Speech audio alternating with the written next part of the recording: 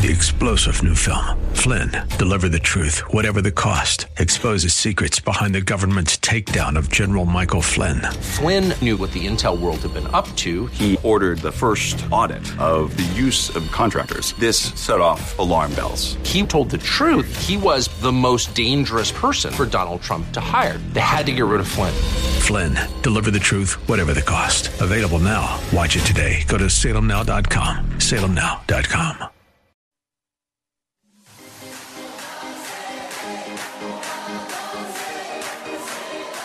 Welcome to Let Us Reason, a Christian-Muslim dialogue with host Al Fadi. Let Us Reason is a unique show utilizing theology, apologetics, and evangelism to reach Muslims for Christ by comparing and contrasting Christian and Muslim doctrines. And now, your host, Al Fadi. Well, hello everyone, this is Al Fadi, and I'd like to welcome you to our studios. And with me here is my dear brother Sam Shamoun. And today's live stream is going to be a little bit unique, like we did it before. I think one time at least we did this. This is going to be a combination of Facebook Live and also my radio show, Let Us Reason. Because of this, we are going to only do the first part for about around 24 minutes, give or take. So you'll hear me talking to my radio audience, and around 24 minutes from now, I'll stop the recording.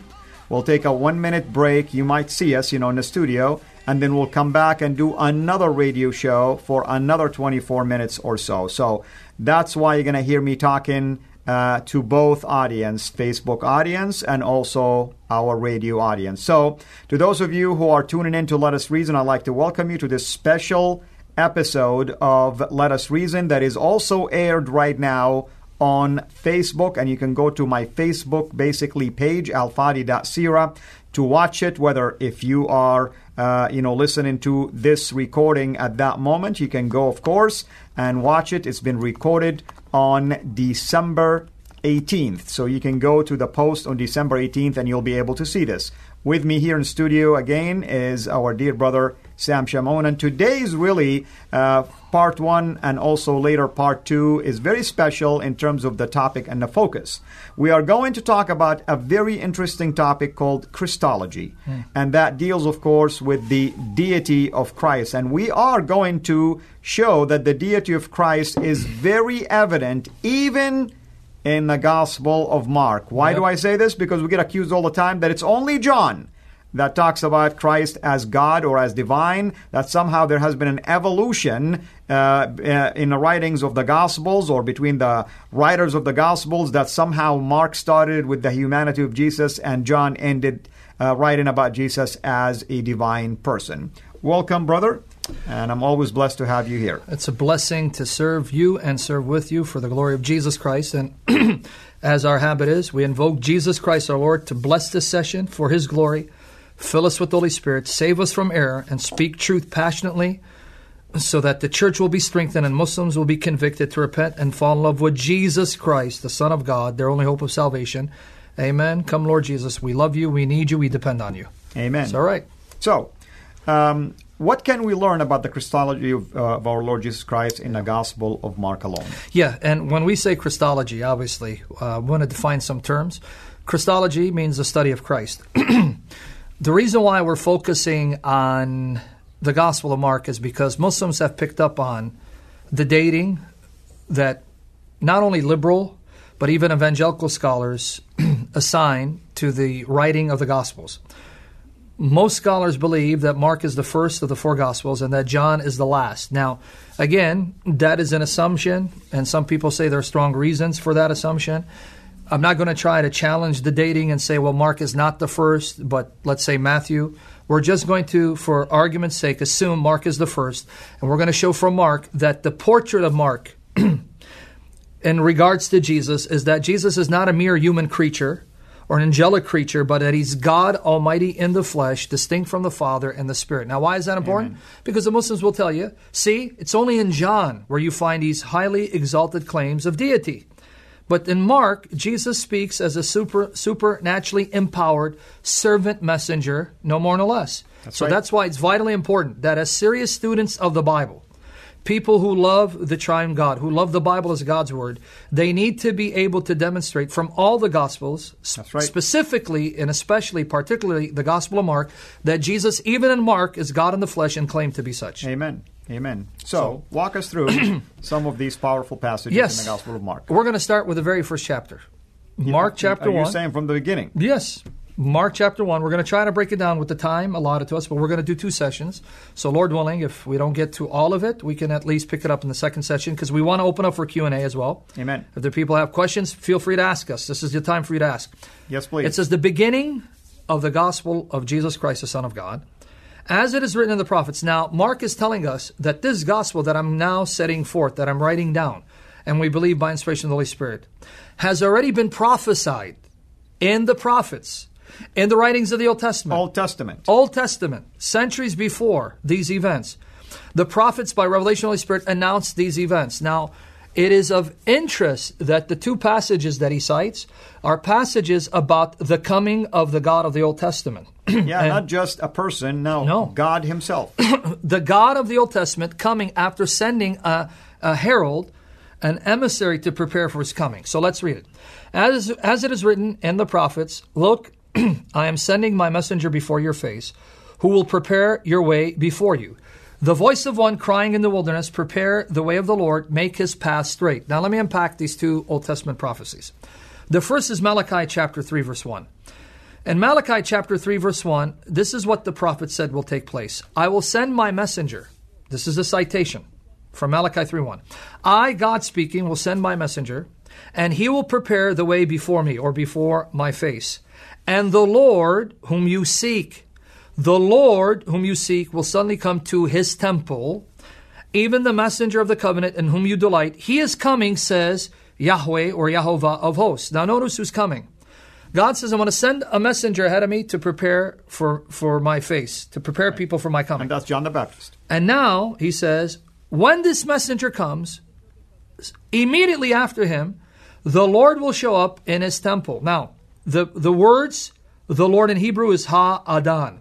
I don't want people to take my word for it, get any lexical source, and if you can read the Hebrew, read it for yourself. It's Ha-Adan. That exact phrase, Ha, the definite article, and Adan, is never used for anyone besides Yahovah, the true God. Amen. And you'll find one of its occurrences in Isaiah chapter 1, verse 24, just to name a few, Isaiah 1, 24, and Isaiah 3, 1. There it's Yahovah of hosts, Jehovah of hosts, called the Lord Ha-Adan. It's never used of anyone but the true God. By the way, Ha-Adan is where we get also Adonai. Adonai, Adoni, right?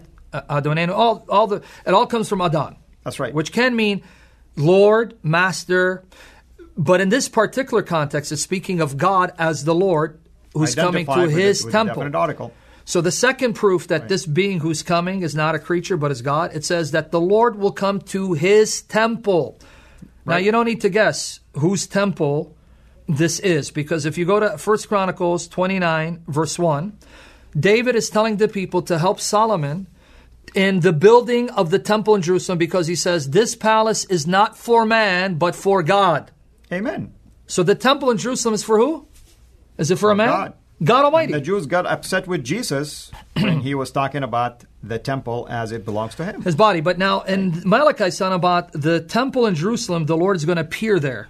The Lord is going to appear in that temple in Jerusalem. Now, which temple? Malachi is talking about the second temple, because the first temple had been destroyed. But the principle is the same. The temple in Jerusalem, that physical building, was not built for man. 1 Chronicles 29 verse 1, but for God. So it says the Lord will come to his temple. Amen. A messenger will be sent. After the messenger comes, the Lord will show up in his temple. Clearly, this is Jehovah, Yahovah, Yahweh coming to Jerusalem and entering his temple. The second confirmation that Mark gives that this is God coming, not a creature, Mark then quotes Isaiah chapter 40, verse 3. That's Mark the evangelist now we're talking about. Because in Mark chapter 1, he quoted two Old Testament texts. He quoted Malachi 3:1, which we just unpacked. Clearly, that's God coming once the messenger prepares for his coming. The second citation is just as clear. In fact, some would say even clearer, because it tells us who's coming in explicit terms, Yahovah, Yahweh, Jehovah, however you want to pronounce the divine name. Let's read it. This is what he quotes. Isaiah 40, verse 3. the voice of him who cries out, the voice of him who cries out, prepare the way of the Lord. In Hebrew, Yod, He, Vav, He, where we get the divine name. Some pronounce it Yahovah, some Jehovah, Yahweh, however you want to pronounce it. It is God. Prepare the way for Jehovah, for the Lord, for God. And where? In the wilderness. Make straight in the desert a highway for our God. Notice the highway for who? Our God. Amen. So a voice will be heard, a voice in the wilderness, in the desert, shouting out, preparing people for the coming of Jehovah, Amen. Yahweh. Amen. And that's the same voice that's said to be the messenger of Malachi, sent to prepare people for the coming of the Lord who will enter his temple.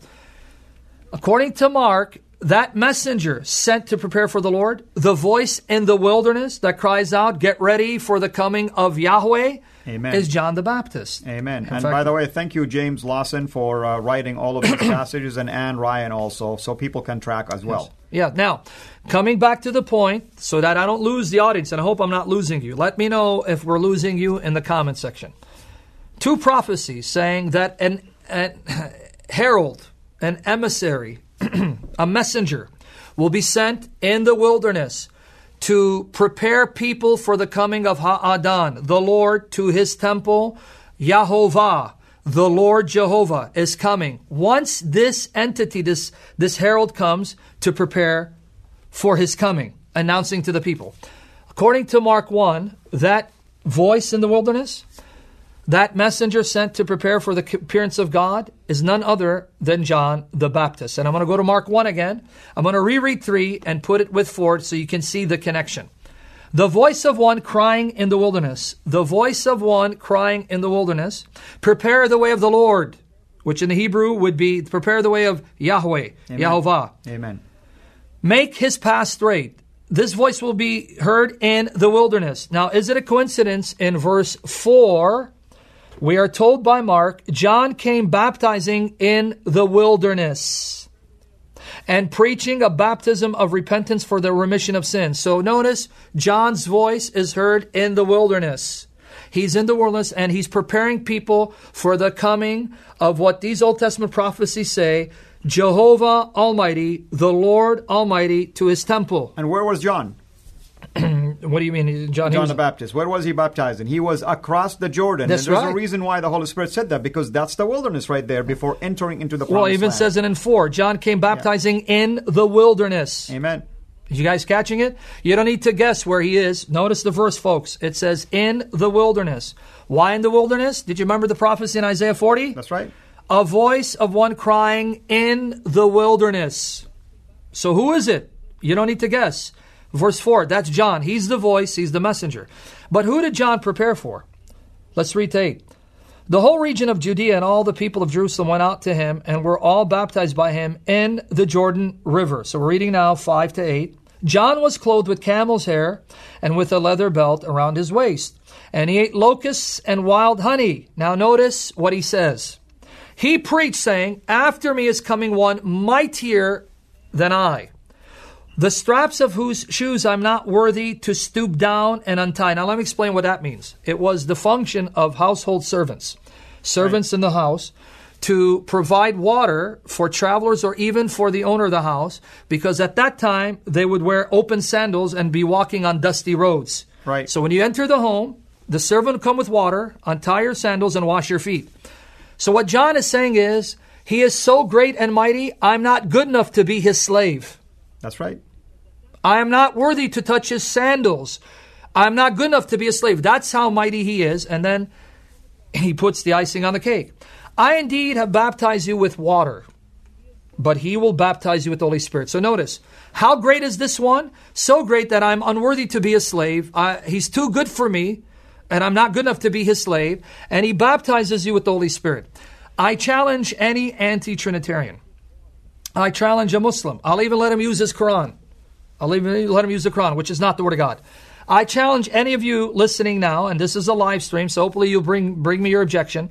Show me a single place in the Hebrew Scriptures, and show me a place in the Quran where someone other than the true God grants the Holy Spirit, immerses people in the presence and power of the Holy Spirit, pours out the Holy Spirit. You won't find it. That's a function of God alone. But John says, this one who comes, he will immerse you, baptize you with in the Holy Spirit, something the Old Testament agrees is a prerogative of God alone. And I'll just give you one example.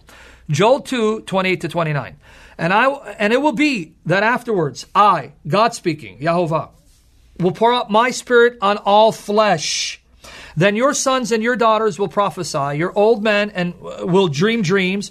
Your young men will see visions. Even on the men servants and maid servants in those days, I, Yahovah, will pour out my Spirit. Now, could Mark be any clearer? Amen. In saying that this Jesus is the Lord Ha'adan of Malachi 3:1, who's coming to his temple, who's, by the way, called the angel of the covenant, meaning he is that figure in the Old Testament called the messenger of God, who's distinct from God and happens to be God. Could it be any clearer that this Jesus is Yahovah, whom the voice in the wilderness was sent to announce and herald his coming? So Mark has begun his gospel by telling you this is the divine Son who's distinct from the Father because he's the Son of God the Father, but he's one with the Father in essence because he is that very God of the Old Testament to whom the temple in Jerusalem belongs. He is that God in the flesh that John sent to prepare. Amen. And if you're tuning in to Let Us Reason, this is another podcast that we are doing as a special edition where the same podcast is being aired right now on Facebook Live. If you want to go and watch the entire thing on video, if you have access to Facebook, it is posted on December 18th, 2019. And later on, we will see if we can make it even available as well as one of the videos on our YouTube channel, Sira International. Now, we've been going through the topic of Christology from the Gospel of Mark, yes. And the reason why we chose this, and with me here is Sam Shamoun, our guest, because there is always an attack against the deity of Christ and the claim that only the Gospel of John amplified the deity of Christ, when in fact the other Gospels did not. And we are showing that traditionally, at least, it's perceived that the Gospel of Mark is either the earlier or one of the earliest to be written, and yet we're showing from chapter 1 the deity of Christ, right, as our dear brother here have quoted a number of those passages. Keep going, brother. Yes, and because we're going to open up also for without it, but let me just at least... We might take a few minutes and then allow people Yeah, we're going to do questions. another live right after this, so I'm going to try to get as much meat as possible, but this time I'm going to do Mark 2 in the second session, God willing, because I want to go to Mark 12 in the parable of the vineyard. Jesus describes Israel as a vineyard planted by God. This is Mark 12. Read verses 1 to 9. You can read all the way to 12 if you guys want to, but I'm going to just read Mark 12 verses 1 to 9, specifically 6 to 9, because there God is likened to an owner of a vineyard. The vineyard is Jerusalem. Isaiah chapter 5 verses 1 to 7 says the vineyard is Israel, Jerusalem. And then God, the owner of the vineyard, rents it out to tenants. The tenants are the religious establishment. In the parable, Jesus says that the owner sends servants to collect the fruit from the vineyard, and the tenants send him away. They beat another, stone another, and kill another. So notice, the owner of the vineyard sends servants to the tenants because they don't own the vineyard. They're supposed to manage it. The tenants are supposed to be the religious establishment, but they keep mistreating the servants of God, killing some of them. So now notice who Jesus thinks he is in relation to the owner. What is Jesus' role in relationship to the owner in contrast to the servants? Speaking of himself in the parable, Mark 12, 6 to 8.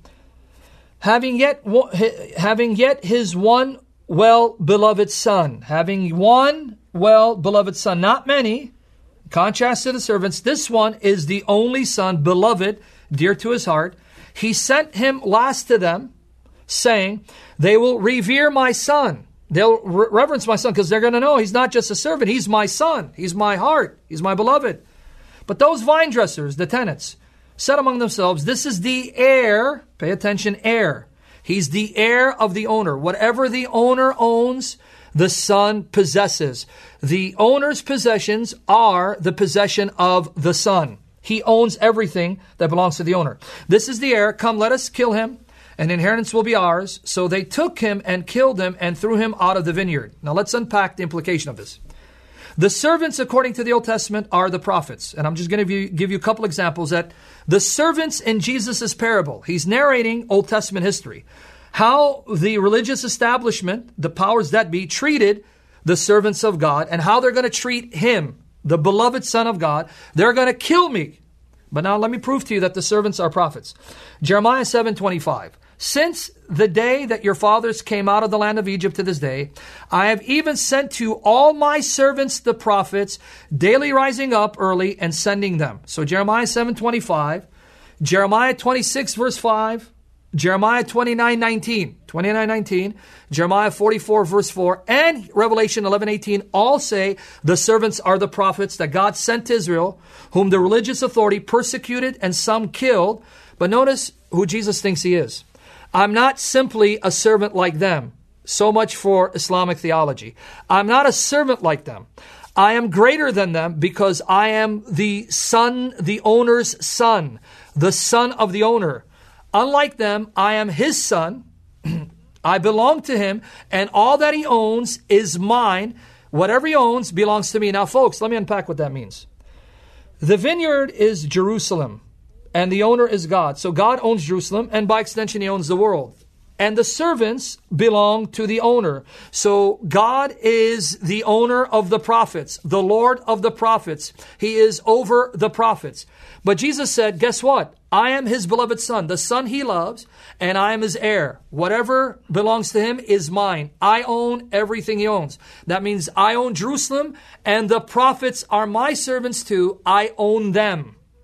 Amen. How in the world can you take this parable and walk away with the assumption that Jesus thinks he's just a prophet like the rest of the prophets when he's higher than them, greater than them, better than them, and the heir? And the icing on the cake, one of the 99 names of Allah in Islamic theology, and it's based on Quranic passages such as chapter 15 verse 23 of the Quran, chapter 15 verse 23, chapter 19 verse 40 of the Quran, chapter 19 verse 80. Chapter 15, verse 23, chapter 19, verse 40, chapter 19, verse 80. One of the names of Allah is Al-Warith, the heir. Right. In the Quran, Allah says, we are the inheritors. We are the heirs. Jesus just claimed for himself the title heir. I am the heir. Something that the Quran admits is a title belonging only to true deity, to God.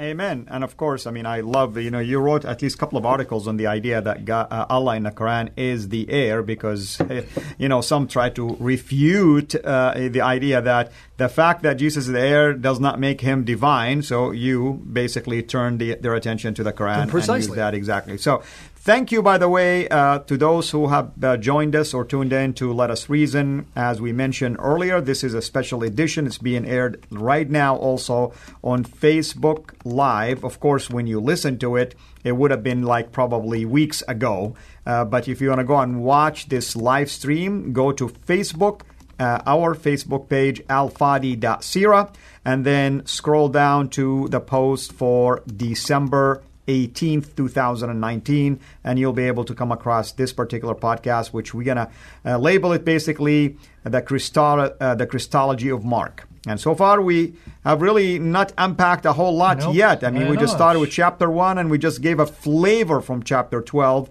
and we tied it to the Old Testament. Of course, with me here, my dear brother and guest, Sam Shamoun. Now, we have 2 minutes left before we close this podcast. So, like I said, stay tuned because we will continue after a pause for about a minute to do part 2, which is week 2 of this particular series. And we want you to know that this is just a teaser. We will sometimes in the near future, maybe next year, me and Sam will do a whole series on Christology from the Old Testament all the way to the New Testament. So this is just a teaser. And by the way, we've done amazing work so far on the Trinity from the Old Testament, and we will announce to you once these videos become available pretty soon. As always, I remind you to go and subscribe to our basically YouTube channel, Sira International. Become a Patreon patron, and I pray that you would give as much as the Lord put in your heart. And I encourage you also to do the same with my brother. Where can they go and subscribe, brother, before we wrap? Yeah, well, they can look for me on Patreon under the name Shamounian, Shamounian. My Patreon account is attached to that name, Shamounian. And my YouTube account is Shamounian, and God willing, in the future I may change the name, but for now that's where they can find me. Amen. So please, we encourage you to consider doing something like that because we are dependent, of course, on the Lord and His provision through faithful givers like yourself. And what we love about Patreon is that it's consistent. Yes. And you can give as little, believe it or not, as little as $1 and whatever the Lord put in your it heart. helps. So all of that, maybe it's $1 for you, as you heard from my brother, but it does help us in staying on the air and doing these video projects that we receive a lot of really compliments about. So thank you so much for your prayers, partnership, and faithfulness. And until we meet again next week, God bless you.